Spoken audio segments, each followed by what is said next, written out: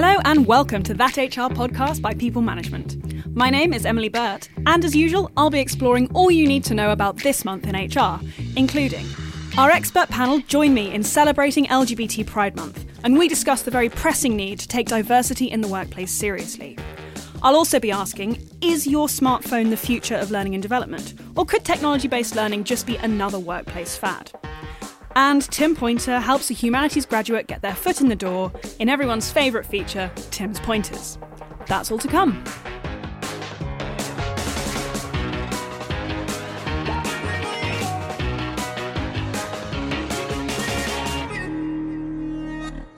Well, a very happy June to all of our listeners. This is one of my favourite months of the year, not least because it is International LGBT Pride Month, an annual recognition of the influence that LGBT people have had around the world and still continue to have. But while it's brilliant to celebrate the progress and the increasing visibility of the LGBT community, we also have to recognise that there is still a long way to go when it comes to diversity and inclusion, not least in the workplace. Statistics this year from charity Stonewall revealed that more than a third of LGBT people are hiding or disguising their sexuality at work.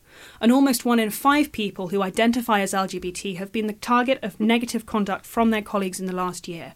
As many as 1 in 8 transgender people have been physically attacked by their colleagues or by customers. And this is a very real and pervasive problem. So what can we do to fix it? Well, 2 experts who have plenty of thoughts on this are employment lawyer Jules Quinn and Krishna Amkar, lawyer and Stonewall's Gay Role Model of the Year 2018. Both work at King & Spalding legal firm. Welcome, both of you. Thank you. Thank you. So, Krishna, you are Stonewall's Gay Role Model of the Year. What does that feel like for you? And also, have you always felt very comfortable managing your sexuality and your identity at work? Well, 2 interesting questions. First of all, what does it feel like? You know, when I was told about it, I didn't even know that I was in contention or being considered for it. And my first reaction was, you've got to be kidding me. You know, what have I done? Why am I the role model? But actually, for me, it's less of an accolade and more of a responsibility in the sense that, you know, as you said, a third of LGBT people are not out in the workplace. Something like 60% graduates go back into the closet when they start work. And so there are 2 things there that help change that, and that one is allies, and the other is role models. Because if you look up and you don't see any people like you, then you're more likely to think, well, that's the norm, I need to conform to it. And the whole point is, if you want to break the boxes, you've got to show that there are people who are outside those boxes to start with. So that's the first thing. How does it feel like? Well, I mean, I frankly, it feels like a big responsibility, and I think that actually all of us can be role models on a daily basis and should be. So it shouldn't just be one gay role model of the year or one trans role model of the year. It should be all of us, whether we're LGBT or whether we're allies. And then the second thing that you said was, do I feel comfortable about it and how do I negotiate it? Actually, it's a struggle on a daily basis. And I think as LGBT people, but this is an experience that is not exclusive to LGBT people. I think it can be applied to the lives of women in the workplace. It can be applied to the lives of ethnic minorities in the workplace, or even people who are from non-traditional class backgrounds, people who don't conform to the usual city stereotype. And that is, you do feel a little bit like an imposter. There is a large sense of imposter syndrome. So that's one thing. And then the second thing is there is this compulsion to conform and this constant feeling of insecurity that you are not performing as you are expected to. So actually it's a daily struggle. Look, I think the statistics are harrowing. The idea that such a huge, population within the workforce can't be their true authentic selves is hugely concerning, both in terms of the individual, and I think I've seen it firsthand, what creating a sort of a fabrication around your existence, your workplace existence, as opposed to, your out of work existence, what that can do, both to the individual. It has huge impacts on health, on productivity, but also, just in terms of the workplace, what that means to retention is you just don't get to keep those people. They move on, they leave, performance drops. There are some employers who've got it right. There are some good examples. There are some notable exceptions where there is a very open culture. As Krish says, there are role models, and I just don't think you can underestimate the importance of that, vibrant affinity groups, those sorts of things. So I think there is a huge moral responsibility on employers to do a lot of work here. It's not necessarily a legal obligation, and we can talk about that, but I think just in terms of a diverse culture and the hugely beneficial impact that has around retention, recruitment and productivity, there is a real obligation there on employers to change the culture. And I think that's really interesting what both of you have said, because that workplace identity is a thing, and there are, more than a third of people hiding their sexuality. Sometimes that can just be a case of no one thinks to ask. People presume. So, for example, I identify as bisexual, but I have a boyfriend. And, when people have asked me about my partner, I've always said, oh, he does this, he does that. So people just think I'm straight. And that's a very common problem inside and outside of work. But it meant that when I wrote a blog back in May talking about my bisexuality, that was actually quite a surprise to my colleagues. But having said that, I never felt worried or anxious about what would happen if I did choose to come out at work. The sad reality is that there are lots of people who don't, are not that comfortable in the workplace. Jules, you're an employment lawyer, as I mentioned earlier. I'm very interested. Have you ever experienced stories where people have been discriminated against actively because of their sexuality? We talked about moral responsibilities of employers, but legally as well. What do they have to do around this? Well, look, the law plays a very important part, I think, in terms of setting the tone within the workplace, but it is limited. It is about creating a level playing field, creating equality of opportunity, and it's about preventing discrimination. And they are the bedrock. It's hugely important. And I think in my experience, you rarely find direct discrimination. So you rarely find, you do sometimes, but it's a rarity that you will find somebody who goes out of their way to discriminate against an LGBT person. What you more often find is sort of indirect discrimination. They have inbuilt prejudices that they don't actually recognise. It's about educating, I think, within the workforce to make people recognise when they are acting in a way that's considered to be prejudicial. I think what is legally required is probably reactive. It's a minimum, this sort of equality of opportunity and preventing discrimination. Actually, what good employers do is go much further than that. Diversity and inclusion is such a big buzzword, and you never meet an employer who says, no, I don't want to be diverse. The majority of employers out there are saying, oh, yeah, I'm inclusive, I have a diverse workplace, I support that.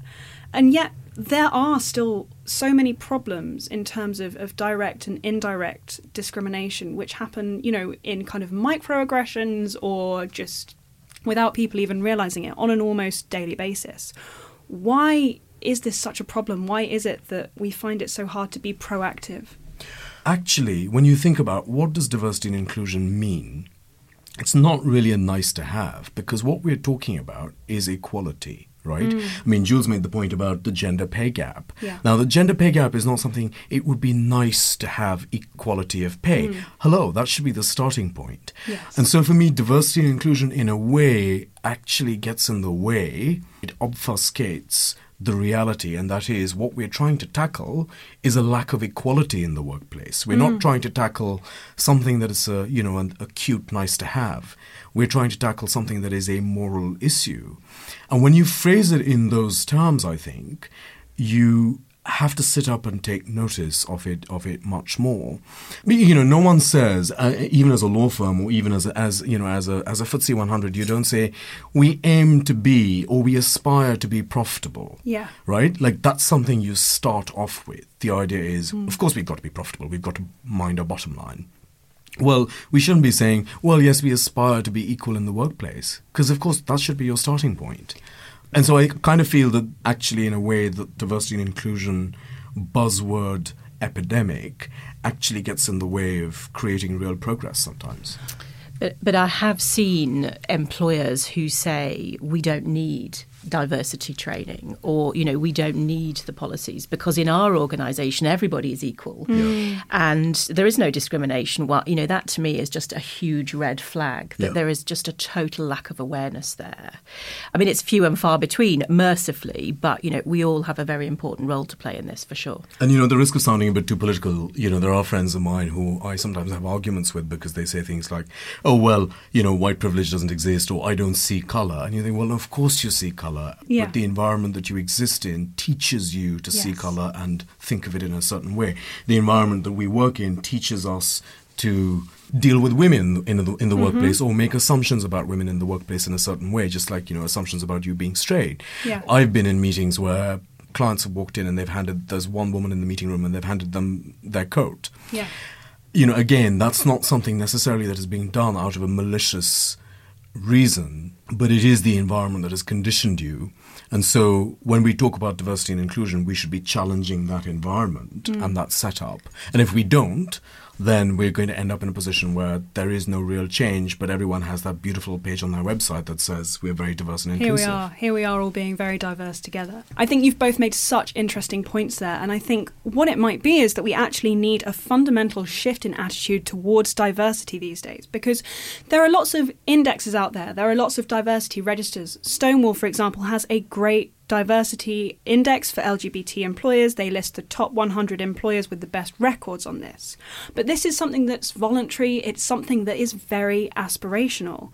Is it time that we actually start taking a harder line on this and changing that conversation from you aspire to be diverse to no, diverse is where you begin? I think there are some advantages to having proactive legal strategies rather than just this sort of reactive bedrock of anti-discrimination law. So, for example, we've talked about the equal pay audit. Now, there's no sanction for failing to do that. Right. So it's not compulsory in a sense. But, what we've seen is where people have got good stories to tell, there's a real rush to tell those in terms of recruitment and retention.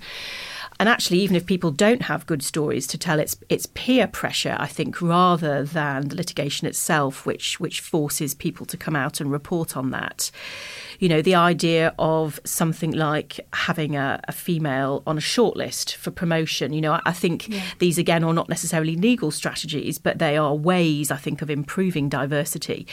It's difficult to do with the LGBT community because it is so personal. There will always be people who, for whatever reason, want to separate their work-life persona from their personal life.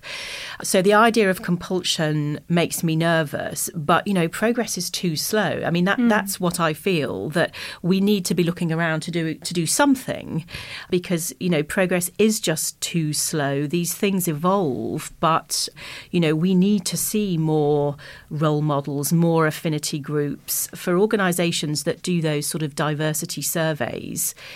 If you've got a tiny, tiny percentage of your population that's openly and anonymously actually prepared to come forward as a member of the LGBT community, something's gone wrong within your organisation. That just can't be statistically. So I think you have to come up with strategies as to combat that, to make an environment where people do feel comfortable about coming out about their sort of sexuality. And as Chris says, that's about role models, that's about policies, training, sort of affinity groups. So I would like to see, I think, the legislation playing a part in diversity strategy generally, rather than saying you must have X percent of your employees of, particular protected characteristics. I think that's difficult. And I think, as Jules says, it doesn't have to be either or, it should be both. Yeah. So, for example, one of the things that really worked for me is I knew that, in a previous job, I was not getting certain opportunities, not because I wasn't good, but because I was not the straight lad. Yeah. Equally, there was a partner that I used to work a lot for, and I ended up doing a lot of sporting work with, and it was like, well, why is the gay Indian who doesn't follow football advising a Premier League team, right? And it's because his view was, well, you're good, and so you deserve the opportunity. And so I think we need actually to convert more of those allies. We need the straight, white, older men, the pale stale men, who still actually occupy the boardrooms. They do, very much. Yeah. And, here's the other thing, is that, there is all this thing about having female representation on boards, which is great, but actually, what does that mean qualitatively? And I think that's the other thing is, first of all, if you say we've solved the LGBT piece, I can guarantee you that you have not solved it. Yes. And secondly, I don't think you can solve the LGBT piece without solving the gender piece, without solving the race piece, because these are not either ors, these are all part of the same issue, right? So I'm gay and I'm an immigrant and I'm Indian, but I'm also a man, so there are certain doors that will open to me that will not open to you, despite the fact that you're white and British. Yeah. It's not either or, it has to be all of these things together. Be intersectional. Yeah. Your policy is not worth anything if you're not making it an intersectional one. So, all right, let's condense this right on down. So let's try and come up with 3 top pointers for creating an environment that is honestly and genuinely inclusive, that will normalise LGBT people in the workplace, but also make people feel that they can come out or choose not to. And it is just as valid if you want to separate your work life and your personal life. That is your choice, as long as you're doing it for the reasons that you want. How do we start to get there? I think you mentioned allies. I would love it if you could say a little bit about allies as one of those pointers. For me, the allyship part is so important. I can say that in the workplace, it has been the thing that has allowed me the resilience to go back in. When you get knocked down, you need the support to stand back up. And for me, having allies has meant that I feel someone else has got my back. And we can all be allies to each other, right? In my previous job, the last deal that I was doing, it was being led by me, gay immigrant, but also man. And then I had the chance to choose the team that was going to deliver this deal, which was very high profile. And I sort of made sure that it was all women on the team, because I wanted to make sure that this opportunity would usually just go to the straight guy down the corridor. And I think that sort of thing is important, but we can all be allies to each other. But also, it's much more powerful if I, as someone who is a non-interested party, make the case for someone else's rights. Right. It engages more people. We've seen that, for example, in Ireland with the abortion referendum that's just happened. Now, again, query whether there should ever be a referendum on a question like that. But the fact is, the reason it was home and dry is because there were allies involved. I think the single most important step that you can take is to have a role model. If you have an inclusive environment where people can be their, authentic selves, and they can see somebody with the same protected characteristic, from the same social background who has succeeded, and you can climb that ladder behind them, it makes a huge difference. And ultimately, one thing that I did in my old workplace, for example, it was very successful. And what we did was we got a bunch of allies, or people who said they wanted to be allies, into the room. And actually, in a way, this idea of, people who aren't allies, to me is slightly problematic, because I kind of feel everyone should be an ally, but let's park that for the moment. But we got this whole bunch of people in the room, and we said, okay, we're giving you 3 minutes. Talk to each other about your week. Turn to the person on your left. Talk to each other about your weekend. But you cannot use any gender-specific pronouns or nouns, and you cannot use any terms that will disclose the relationship. So you can't say my son, for example. You have to say my child or my partner. And after 3 minutes of talking, we said, how did that feel? And they said, oh my God, it is so exhausting. Because you have to constantly filter in your head. Now, imagine if you have to do that constantly at work, and you're gay, or you have to do that constantly at work and you're a woman, you're worried about what you can say and what you can't say. You're worried if talking about your kids is going to give the impression that, you're not spending enough time at work or whatever. And that's a tax on your employee. And that leads to problems in the workplace because people are not reaching their full potential. And that means that as businesses, you're not reaching your full potential as a business. So, it just it all comes around in a circle. Because the moment I feel that someone else is comfortable about talking about their partner, as in there is a senior associate in our team who is she's very open about the fact that she has a wife and she has children. I just feel so comfortable because of that, because I feel that, I can drop a little bit of that baggage. So I think that, as HR professionals, as people whose role is to manage, people issues in the workplace and to deal with those, you've got a really key business case here to make for inclusion, for diversity, and for just improving that culture in the workplace. So we all have a big challenge ahead of us that I think we can all be trying to fulfill in our own ways. Do you feel optimistic about the future of LGBT diversity and broader diversity in the workplace? I do. I have to. It's what I do. And I also think as a person, the idea that we're not going to evolve and develop and learn is just, well, it's just too gloomy to contemplate. I don't think there's any doubt that the future is better. It's more hopeful. It's more equal, because I think, forget the law, but the business case takes you there. To be a more profitable global employer, the business case alone takes you there on diversity. The frustration I have is the rate of progress. It's too slow. The responsibility that we all have to try and speed that up, that's key for me. Yeah, I mean, like Jules, I feel optimistic about it. Like Jules, I am frustrated with the slow pace of change. I do think in the last couple of years that pace has accelerated. I think the sorts of conversations that we're being able to have now in the workplace, in the sort of post-Me Too environment, those are important. Those need to be had more often, more aggressively, frankly. And I think it is important that we work together. I think equality it's not an LGBT issue. It's not a women's issue. It is not an ethnic minorities issue. It is everybody's issue. It's also, frankly, a straight white male issue, because we will all progress and benefit if we do it together. And I think breaking down that either or us versus them scenario is really important, because the moment we realize that if we get together, we can make all of this change happen much faster, we just get there faster. Well, my deepest thanks to Jules and Krishna.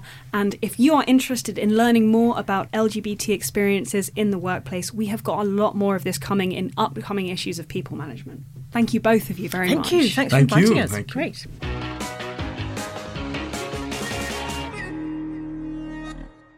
Now it's time for our interview. And this month, I spoke to someone who stands at the forefront of the learning and development curve. If you've ever been involved in workplace learning, odds are you will have come across Perry Timms. The man is a giant in his field, the CEO of People and Transformational HR, author, public speaker, and all-round L&D expert. And I asked him how social learning, the idea that certain behaviours can be acquired by observing and imitating others, is being influenced by the rise of tech. I'm sure there are lots of people who will say, well, we've always been social learners ever since we developed the art of sort of mimicry to use primitive tools. But I suppose if we take it in the context that I think you're asking me about, which is a form of learning that isn't prescribed, that largely is in a dynamic setting with a group of people in the same proximity or connected in some way, where there's both intent and emergence, collaboration, sharing, but ultimately there's some impact that's created from that kind of learning environment. So I guess it's all of those things. Do you think that the majority of organisations understand this concept, they're abreast of it, or is it kind of still something that they're starting to grapple with? I still think it's a grappling issue. I think there are some organisations that perhaps are almost naturally inclined toward it because they perhaps have a slightly less formalised structure. So that might be in media, that might be in something a little bit more fluid. So I think those organisations that are very formalised and have very rigid structures and flow of work, it's probably a very difficult concept to go into action with. It probably feels like it's more random and accidental than it is deliberate and programmed. So I think we're still a long way off it becoming a norm, despite the fact that I had some experience in a corporate environment where people had a course-based program to learn how to do a very specific technical skill, yet some people were sort of parachuted in as temporary cover, had a kind of social learning environment with people, and were still hitting a similar level of proficiency. And I was kind of perplexed by that. It's almost like a two-track system, almost like a two-tier system. But it clearly showed the two can coexist. So, so I think a lot of people still think it's not quite as impactful, or it's a little bit messy, and so they don't tend to program it in. And I think as well, this whole concept of social has changed so much in the last 5-10 years with the onset of technology, with the rise of the digital world. When people think social, they think, social media, they think online platforms, so tweeting, Skyping, or all these sorts of things. What role do you think technology is playing in the way that we learn at the moment? So I think it is all those things and more. So I think what it's doing is it's connecting us to streams of content for a start. So I think there's accessibility like we've never had before, to the point that a lot of it is potentially quite overwhelming. So I'll come on to that in a minute. So we're accessing content. We're obviously accessing and connected to each other. So I see a lot of people demonising devices and going, hey, step away from the phone and put it in the drawer and all that. And I tend to take the approach which is like, it isn't the device. The reason people are on it is because they're either exploring something or they're connecting to people. And you wouldn't say, step away from that group of people. You know, how dare you? It's almost like just because we're doing it through a device and we're on a sort of, I don't know, a Twitter chat or something like that, doesn't mean we're not being social. So I do think we're confusing some of the digital kind of world as a distraction and as an obsession, when actually what it is a lot of the time we're connecting to other people. Content, people, definitely. I think the obvious one is that it fills the gaps. If we're waiting for a train, if we're stuck on an airport gate, we can still learn and consume some content and connect to people, even though we're in a pretty sort of isolated environment where you can't really escape it. So it's opened up, I guess, previously sort of unused space. And we are, using technology all the time in so many different ways. Could you give me any examples of really great, effective technological learning platforms? What's really hot right now? So there's a commercial product called Loop with 3 O's, not 2. And that's been recently used by Sky, the media company. So what that's done is that's created almost like a curated, user-generated, connected platform that's very Google-esque in how it's used. So I think the designers of that have deliberately said, well, how do people solve problems in their own life? Well, they go to YouTube or Google or whatever. So therefore, they've just recreated it, but for learning content. So I've seen that work really, really well. And then I've been looking into things like chatbots, and bizarrely, I found an example where there was a chatbot used in executive coaching, and it seemed to be favoured by executives because they felt it wasn't judgmental. They could ask it and tell it anything without them having a human judgment. So I'm seeing some people do some really, really quite cool experiments with tech in a sort of learning space. And on top of that, we've still got the virtual reality and augmented reality that people have probably been talking about for quite some time, and we're still hearing people talking about game-based learning. Previously, you talked about people finding this, maybe confusing, a little bit messy, some reasons why they might struggle with it. But I find certainly in my work that I still see a lot of L&D departments struggling to make that shift beyond traditional learning methods like classroom-based learning, like sending people away on training days, training courses, that sort of thing. Why do you think that is? So I think there's a combination, really. So I think we've probably still got a bit of a history of people feeling a little bit underwhelmed by digital learning in the sort of e-learning click-through online variety. So they've almost had a bitter experience. So they're like, not sure I really like this stuff, as a replacement. So they almost resist it on principle of a bad experience. So we're up against that. Then I think we're probably missing out on the fact that people do like to connect with others and they do like to have a social experience. And so when you're just sat in a screen clicking through, that isn't particularly social. So therefore the classroom with social buzz feels like a really nice place to be. Yet we know we can create some social buzz by, I've run webinars and multi sort of user channels on Zoom and Skype. And it's just like you're in the same room. You have a bit of a laugh. There's some nice playful exchanges. And it feels like a social environment. So I don't think we've socialised digital learning enough. It's been a very solo pursuit, and I think that's what's starting to come to realisation now, that it isn't a very good replacement for people sharing and collaborating with each other. Just you and a machine feels a little bit impersonal. We mentioned earlier when we were talking about people being wary of technology and that sort of thing, people saying, put your phone down, put your phone away. Now, I do think that, you should always take that with a pinch of salt, but on the flip side, we are also seeing the negative effects of our world becoming increasingly technological. The CIPD did a well-being survey, I think it was about 2 months ago, where 70% of HR professionals said that technology was having a negative impact on their workplace well-being because they felt that they were always switched on, they were finding it hard to detach from their working lives. How can you protect against those negative effects and use learning and development and this social learning in the most positive way that we can? So, I mean, there's a classic example, isn't there, of a problem where actually part of the solution could come from a digital solution. So, if we're finding that, there's an intrusion into our lives from a device that's connected to work-based chat, WhatsApp groups, emails, Skype calls, whatever, then actually we could create something digital in a sort of learning sense to help people understand how to do that flow and how to manage intrusions and how to be a little bit more mindful about how much time they're spending on a device and so on and so forth.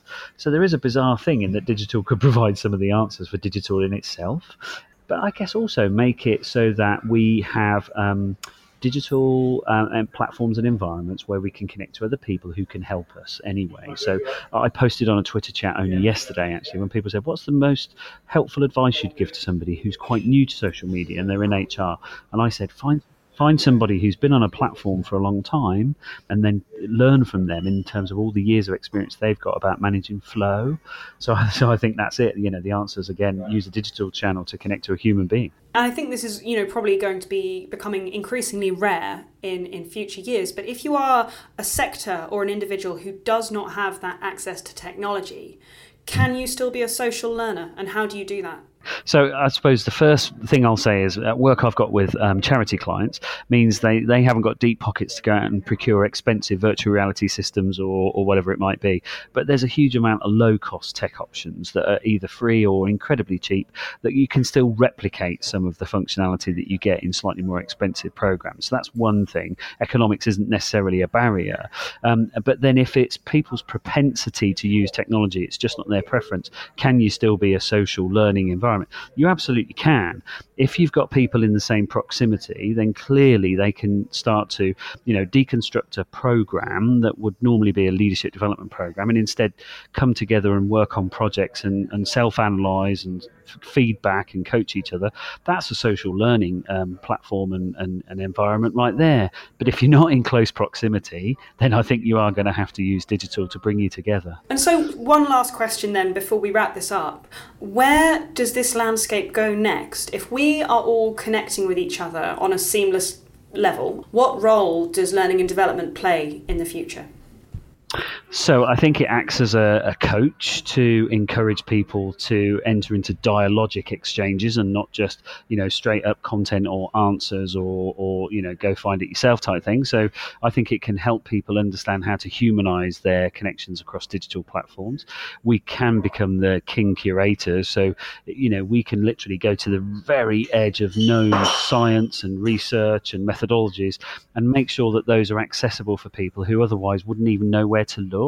Because I think some of the stuff is literally that in order to make good on digital, you need to know how to do things like searches that are intelligent and will get you not just the sort of most popular answer, but the most relevant answer to you. So I think we can help bring content nearer to people, and I think we will get much cleverer at creating content.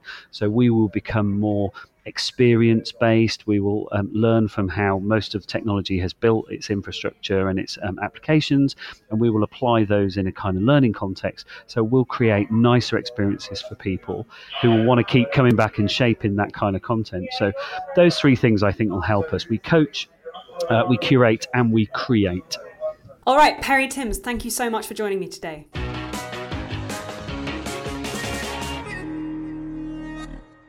To end the show, we turn as ever to Tim's Pointers with Tim Pointer. So please welcome our agony uncle. He is the Sherlock Holmes of workplace mysteries. It's founder of Starboard Thinking, Tim Pointer. How are you doing, Tim? Giggling as ever at my over-the-top introduction. I know. How are you, Watson? I'm good. I was looking for a deerstalker hat. I thought we could do this in deerstalker hats today. And then it was so hot and so muggy that I had to leave them at home because I just couldn't bear the idea of the ear flaps. I understand. It would do wonders for my beard, don't you think? Yes, I think you look like a lumberjack. Actually, Tim is wearing a check shirt today. And so if we put a deerstalker hat on him and gave him an axe, He would look not out of place riding down the river in Canada. And I'm a massive Monty Python fan. I'm this close to singing right now. Don't sing. We'll save that for another day. Don't sing. We'll save it for another time. So this week, we are offering sage wisdom to a humanities graduate who is trying to break into the human resources profession. They wrote into us and they said, I have been a support worker working with autistic children since I left university a few years ago. And it's been more than a year since I decided to try and pursue a career in HR. I have started working on my CIPD Level 3 qualification and have been applying for entry-level jobs, but I'm not getting anywhere. As a humanities graduate with no experience of professional work, what can I do to get my foot in the door? It's tough out there. It is, and that was my first reflection. So, the first thing I'll say is I've been there. I was that humanities graduate looking to move into HR. That was a few years ago. The market is tough, but it's finding those routes and those conversations that can make the difference. We're a people-led profession, but the truth is that the majority of jobs are people-led. It's all about the relationships. It's building up the biggest and most effective network that you possibly can. You know better than I. The majority of jobs are never advertised. Yes, absolutely. The first thing I'd say is congratulations, because you're cracking on with your studies, and that's a brilliant place to start. And it shows that you're serious about coming into the HR profession. The second thing is, how are you going about your job search? Yeah. Are you just looking for the vacancies that are out there, the more obvious routes into the profession? Or are you out there? There are so many great networking opportunities. Let's start with your CIPD branch. Yeah, absolutely. Branches are so well known for being so friendly and open and loving to have people who are passionate about the profession coming along to the meetings. So great way of meeting people there. The majority of events are free. Some of them even put a cup of tea or a bottle of beer in your hand when you're there. Who knows, But that opportunity to get out and meet people and to ask this question, to say, what do you know? What are you looking for? What have you learnt from people at different stages in their career already? The CIPD also has a really good mentoring programme. Absolutely. Is that what you were about to come on to? I'm sorry, I cut you off. Carry on, Tim. Yeah, you are Watson to my Sherlock. This is a double act. This is how this works. What I'd also say is, and this is something I don't know a huge amount about because it's developing so quickly at the moment, and that's apprenticeships. Yes. And, seeing the apprenticeships coming online across HR, that's something to scan for at the moment as well. So looking for those different routes in. Some more obvious, some more not. But the first thing is get out there, meet people, understand, make that list. Who are the employers in your local area who are going to have these roles? It hasn't changed over the years. We're so impressed with someone that has the chutzpah to contact us and connect and say, I'm passionate about the profession, but I'm really interested in your business. Yeah. Provide both when you're making those connections. Do your research, and that will put you ahead of the competition in those conversations. And I think so much, especially because I remember, coming out of graduate school and applying for jobs and getting nowhere. And so often you will find the opportunity knocks when you're not expecting it. I applied for a job at Haymarket Media to be a sound techie on What Hi-Fi magazine and to review speakers. And I applied for it and I got down to the final 3 and I didn't get it. And I was absolutely gutted. But do you know what? The editor of that magazine liked me and he kept back my CV and he passed it to Robert Jeffrey, who is the editor of People Management, and said, she's fun. And they had an entry-level role going. And so I got this email and it said, we're a human resources and a professional services magazine. And I thought, what? But I thought, let's give it a go. And that was my step into the first job, getting turned down for something else. And the rest is history. Here we are. In 3 years, you could be guesting on this podcast. Who knows? And we all have that history of failure. Yes. All of the things that didn't work for us. Seriously, my mum in her attic still has a pile of rejection letters for when I was coming out having completed my master's. I was applying for all these different things, and I don't know if it's a weird thing to do, but I actually piled them all up because I took the view that the more that I put in the failure pile, then one of them had to come good, right? Yes. You keep going.